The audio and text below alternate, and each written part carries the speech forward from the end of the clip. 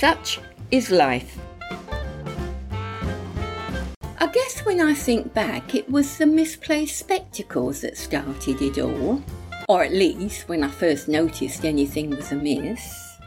Now don't get me wrong, I've been misplacing things all my life. It's what some might call one of my characteristics, and no amount of chiding from others or self-flagellation is going to modify that characteristic one whit.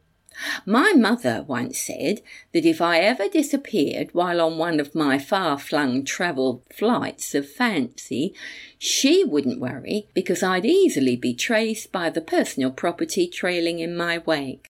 No, it wasn't the misplacement of the spectacles that troubled me at all. Well, no more than the rest of us who hold at least 4 pairs to help us find the precious ones we've misplaced. No, it was more where they appeared that had me rewinding the recording of my life. My long experience has told me that when items are lost, there are some places they are most likely to be skulking, and others they absolutely will not. If you're like me, you know it makes the process of hunter elimination much smoother.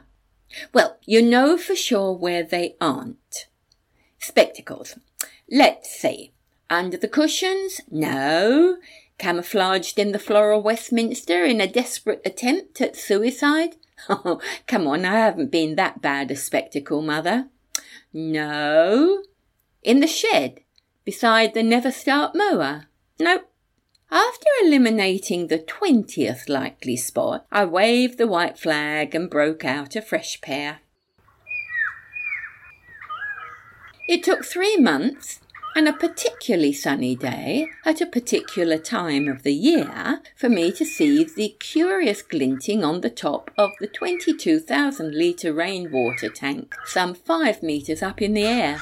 Bloody crows, I thought, stomping to the shed. It's easy to blame crows for everything. They never argue back. Just look at you with those querulous eyes, make gargle farting noises and arc off with disdainful flaps. I retrieved the specks with the help of a rickety ladder and garden rake gaffer tape to a length of bamboo, and took care of the decadal cleaning of leaves from the tank at the same time. They wouldn't be too bad in a pinch, and pensions are all about pinching, aren't they? Still, specks and crows aside, there remained the question of how they got there in the first place. I haven't danced in the moonlight on that tank top, with or without a tank top, since, well, I can't remember when. Since the times of Harry, who shuffled off when he realised the age of Aquarius was never coming back. After the mystery of the specks on high, more idiosyncrasies came to my attention. I distinctly remembered buying 3 single-serve cans of Campbell's minestrone. It was on special, yet when I went looking, only 2 were there, and that was at the beginning of winter. For goodness sakes, you'd think I'd have tasted it if I'd accidentally put minestrone in my tea instead of sweetened condensed milk. Then there was the adventure of Niagara at night. I'd been dreaming of my travels to the falls in 1990. The autumn leaves, the fancy hotels on the US side, and the constant sound of rushing water. The constant sound of rushing water. Rushing. I sat bolt upright in bed. This was no dream. There was the sound of water rushing straight, all right, coming from behind the bedroom door. In the bathroom. Sliding the door open, I thought through the steam, and there it was, the shower running. I'd never known both tap washers to burst like that, so I turned the water off at the main, and next morning called Plumber John. He turned on the mains water, and sure enough, there it was again, full flow. He reached in and turned the cold faucet, then the hot. The deluge stopped. "You must have left the taps on," he remarked, handing me his invoice for $150. Like heck, wouldn't you think I'd noticed something like that?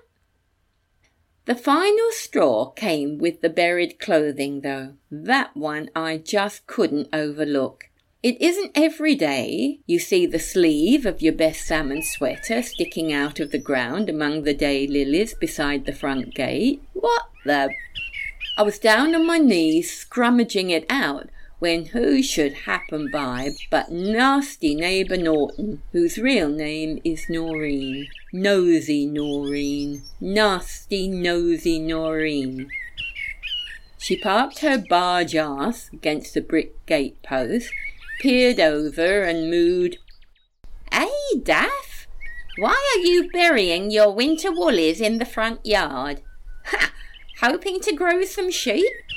Got the bull by the tail as usual, I thought, fighting the dread of having to try to construct an explanation that I was struggling with myself. Ah, it must have been the blasted dog, nor. First my slippers and now the sweater. Maybe I should buy him a puppy to fret over." Nor eyed me off, as if she was adjusting her sight to better focus me in the crosshairs before broadcasting to the whole neighbourhood. "You don't have a dog, Daff. Old Barthy died 3 years ago." Well, at least I'd had time to think. "Oh, didn't I tell you? I got myself a new dog for company. He's a rescue dog.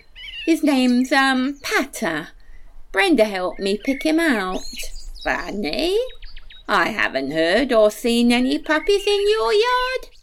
They usually whine for the first few days until they settle in." Noreen was like a dog with a bone herself. "Oh, he's with the trainer at the minute." I tried to sound casual as I hauled the last of the sweater from its grave.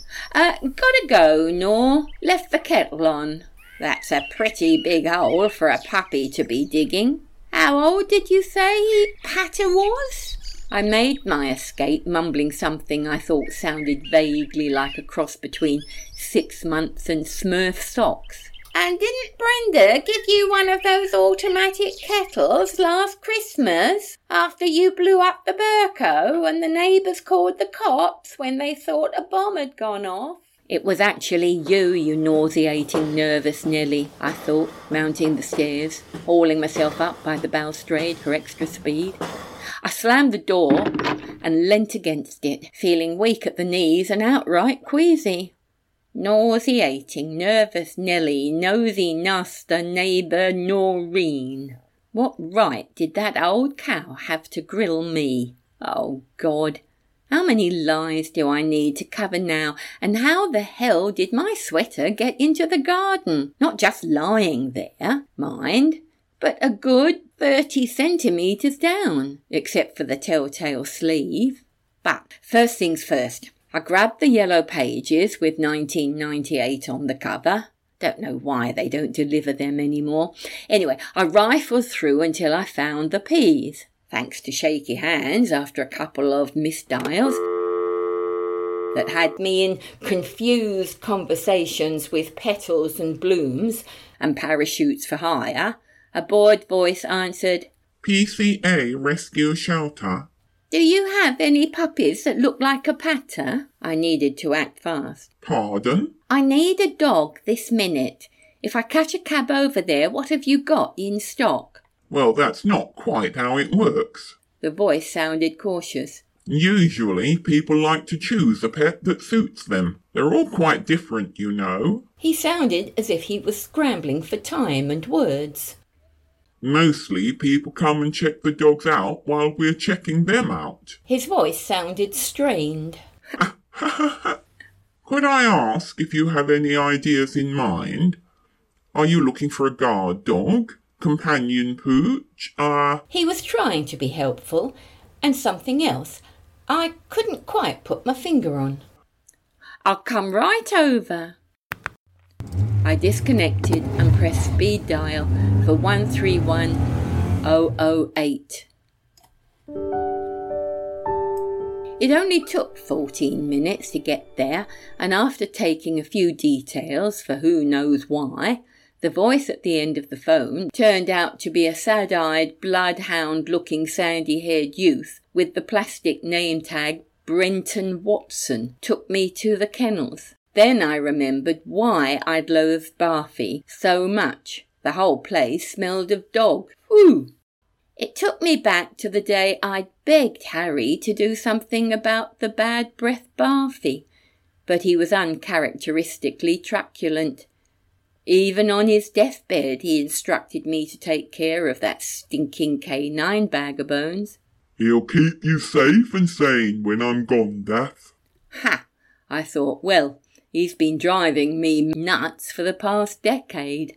But Harry was Harry, and he didn't ask for or eat much, so what could I do? And so Harry went and Barfy stayed, though I wish it had been the other way around. Now here I was confronted by another death row of cages, each inhabited with its individual variation on a theme, ranging from the full, optimistic dancing, pick me, through the whimpering wistfuls to the downright dignified who'd rather die than fawn, and probably would at that. So, what are you thinking? Sherlock Holmes' faithful companion folded his paws in front of his belly. Well, it didn't matter much to me, so long as it wouldn't break the budget, looked young enough to be a puppy called Patter, and most of all was capable of burying a size 14 cable knit sweater. I quickly pointed to a bitzer that looked like a dog fruit salad, biting my tongue from asking if they gift wrapped, and scanned the room for a cage. Oh no, Mrs. Lester, you can't take him today. We need to keep him for a few days for vaccinations and the like. Were you thinking of neutering? It generally keeps them less aggressive. I nodded, thinking how close to the truth my lie to the inn had really been, while Brenton Bloodhound chased down a taxi for me.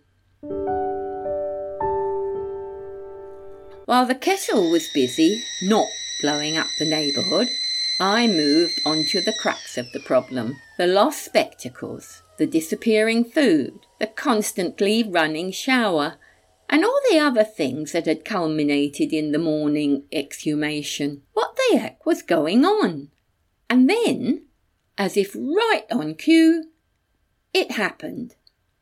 The china apple bowl that I'd filled just 2 days before suddenly began jiggling up and down, and then it bounced across the kitchen table to finally kamikaze to its death on the tiled floor.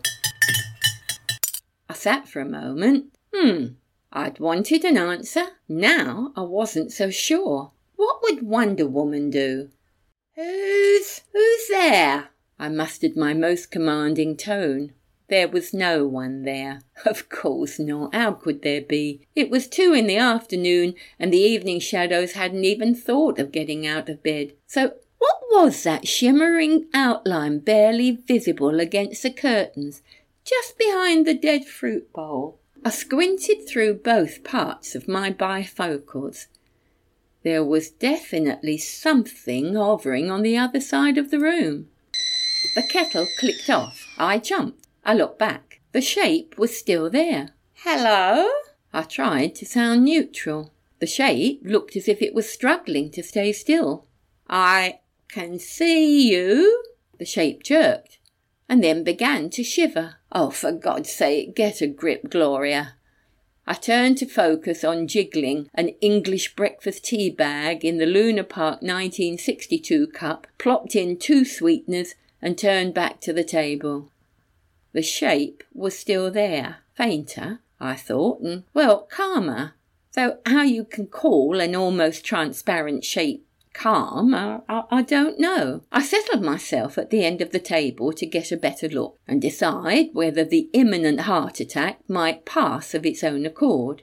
It looked like one of those clear jellyfish or pieces of glad wrap you see in the ocean sometimes. You can't really see the edges, but you can see something there. Only this was the biggest piece of glad wrap I'd ever seen. Taller than me, and roughly me-shaped, though quivering round the edges.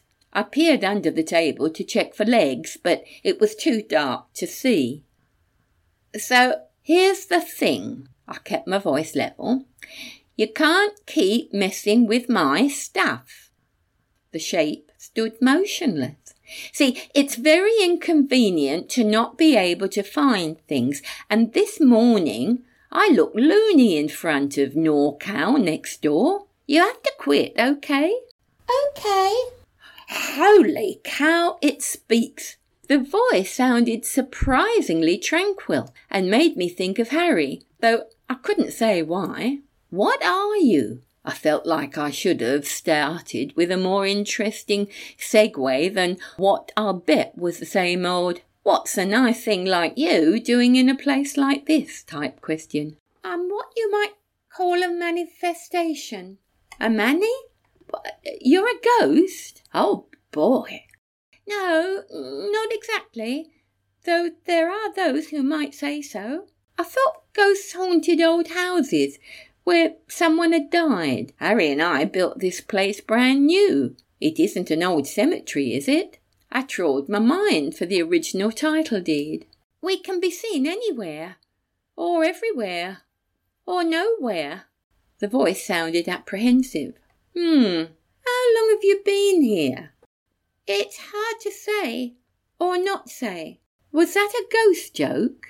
Okay, let's get down to the tin tacks. Are you a girl ghost or a boy ghost? That's rather indefinite. The voice wavered. This could make privacy in my own home tricky, I thought. So what's your name? I no longer have a name. The voice began to fade, and a scent of sadness wafted across the room. Well, this will never do. I have enough problems without having to deal with a depressed and nameless ghost. I think I'll call you Paul then. Paul? Well, sure. Why not? People supposed to Paul when they say a ghost. Paul T. Ghost. Get it? Perfect. I clapped and felt happy. Wait until I tell Noxious Noreen, I hooted. The Arctic reaction was swift and short, though the words that followed were as calm and measured in all that had preceded. That may not be a good idea. She most likely wouldn't understand and might judge you in a way that could cause trouble. Not once she'd seen you. I looked up from draining the drugs. The shape had disappeared. Are you still there? I was feeling lonely already. How weird. Of course.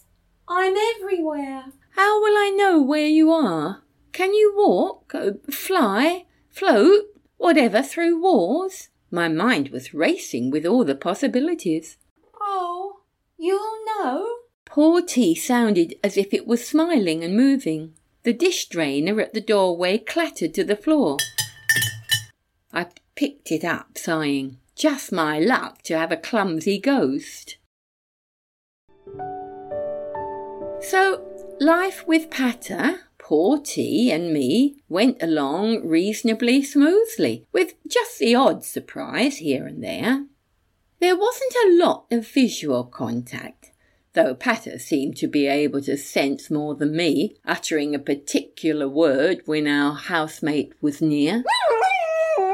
I called it the phantom howl. Noreen called it a bloody nuisance.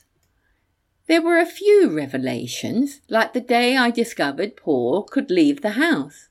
I mean, I know what everywhere and anywhere mean, but somehow I thought there were limits, a little like the ghost and Mrs. Muir, though poor T was nothing like Captain Grigg.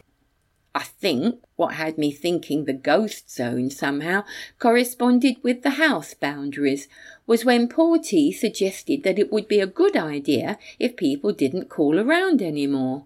Just in case. I still remember the very words. I guess it had to do with being seen, though I couldn't quite figure it out. I mean, if Paul was visible, it proved I wasn't crazy, and if Paul stayed invisible, well, no one would be the wiser. Still, I'd become rather attached to that old wraith, and in truth no one had very much visited me for years, except for Brenda, but she was busy with Laurie and the kids. On balance, I had to admit it was great that they had built such a solid life together, and she hadn't turned into one of those girls who marry in haste and then return to set up base camp with her parents forever and ever. Amen. No, it was turning out just fine for Pater, Paul, T and me, until the supermarket surprise. It was in Woolworths. I was sniffing the rock melons for ripeness, as you do, when all the apples in the bay on the opposite side began to cascade to the floor with a strange sliding motion. I knew immediately what it was and realised instantly how bright the lights in those shops are. My God, if someone else spotted Paul, what a disaster. "You need to be more careful," I hissed over the bin. "So do you," Paul T breathed back. "Who are you talking to, Daff?" Oh, I'd recognise that bovine bellow anywhere. Just trying to save some of those apples, Nor. I hope my voice sounded normal. "Why did you say to be more careful?" "More careful? More careful? I didn't say anything about being more careful." "Yes, Daff, you did. I heard you say, 'You need to be more careful,' in a very secretive way, I might add." I gave her a look as if I thought she was crazy and pondered a moment before exclaiming, "Oh, no! No, not careful. Pareful." "Pareful?" That really had the end one stumped. When all the apples were falling, I realised I needed more pear for the pies I'm making. For the first time in all the time I'd known her, Noreen looked dumbfounded. I picked 3 pears from the adjacent bin and triumphantly added another adjective to my N list: numbed. I didn't say any more about the incident when I arrived home. Poor T is sensitive enough already about its spatial dysphasia, although keeping the house in order has become kind of unmanageable, and to think I had been concerned about the patter mess. But then, as the song goes, one grey day it happened. I arrived home from the park, where Paul likes to humidify in the steam above the duck pond while Pater and I take a walk. Apparently, fogging is the equivalent to our bathing, and it's one time I'm thankful for the attributes of invisibility. The front door was unlocked. It didn't look good. Brenda was perched on one arm of the couch, but the real kicker was that she'd brought Laurie with her. He was leaning against the door jamb, eyes staring at the floor and kicking up the carpet pile where it had become a little flattened from foot traffic. "Hi, this is a surprise," I tried to sound matter-of-fact. "Mum, we need to talk. Noreen next door says she's seen you burying your cardigan in the front garden and talking to yourself in Woolies." "I wasn't," I began. "Want a cuppa? I'm just about to put the kettle on." "Wasn't expecting you." Brenda popped as if I'd tasered her. "Mum," she exclaimed, "this place is a pigsty."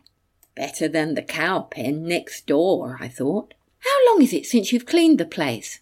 "Oh, I do a little bit as I get to it," I shrugged. "Look at all the broken fittings. If you'd had a fall, you could cut yourself to pieces. Now, how did all that happen?" In truth, I almost let the ghost out of the bag. Then I noticed a shimmer in the doorway, and with that, all the books slid off the shelf above the door, raining down around Laurie. I have to say I never knew that man could move so fast. Solid and steady was how I'd always seen him, but did he show some hidden talent for that dodge and weave? "That's it!" Brenda exploded. "Not only does this place need a good clean-up, Laurie thinks the foundations might be sinking, and I'd say that falling shelf pretty much proves it. We need to move you into other accommodation for a time while we get it sorted." "But it's only—" I began. A curtain rail clattered to the floor in the main bedroom, drowned out the rest of my protest.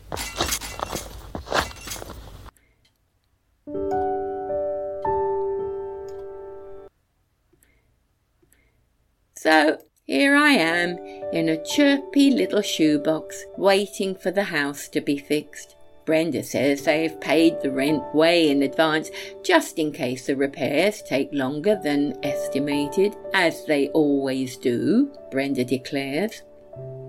There isn't a great deal to occupy the days. The meals are all provided in the dining room, or they'll bring them to me on a stable table. Bonnie, who comes twice a week to clean, is much nicer than Marianne from Botswana, who wouldn't even look me in the eye and always seemed in a hurry to get away. As I said, there isn't a great deal to do. Sometimes Patter and I wander down to the duck pond to watch the mist rising, and sometimes I sit on the seat in the garden to go to Woolies for groceries, but I always seem to miss the bus. I asked one of the girls for a timetable. "You must be going at the wrong time," she said. "Such is life," I replied. "And death," Porty added. I giggled, but not too loudly, in case bat-eared Nurse Ratchet with the furry face and batshit attitude was still flapping in the corridor. No matter whether you live in the city or the burbs, a farm or a zoo, there's always a nauseating, numb, nervous Nelly, nasty, nosy, noxious Noreen nearby.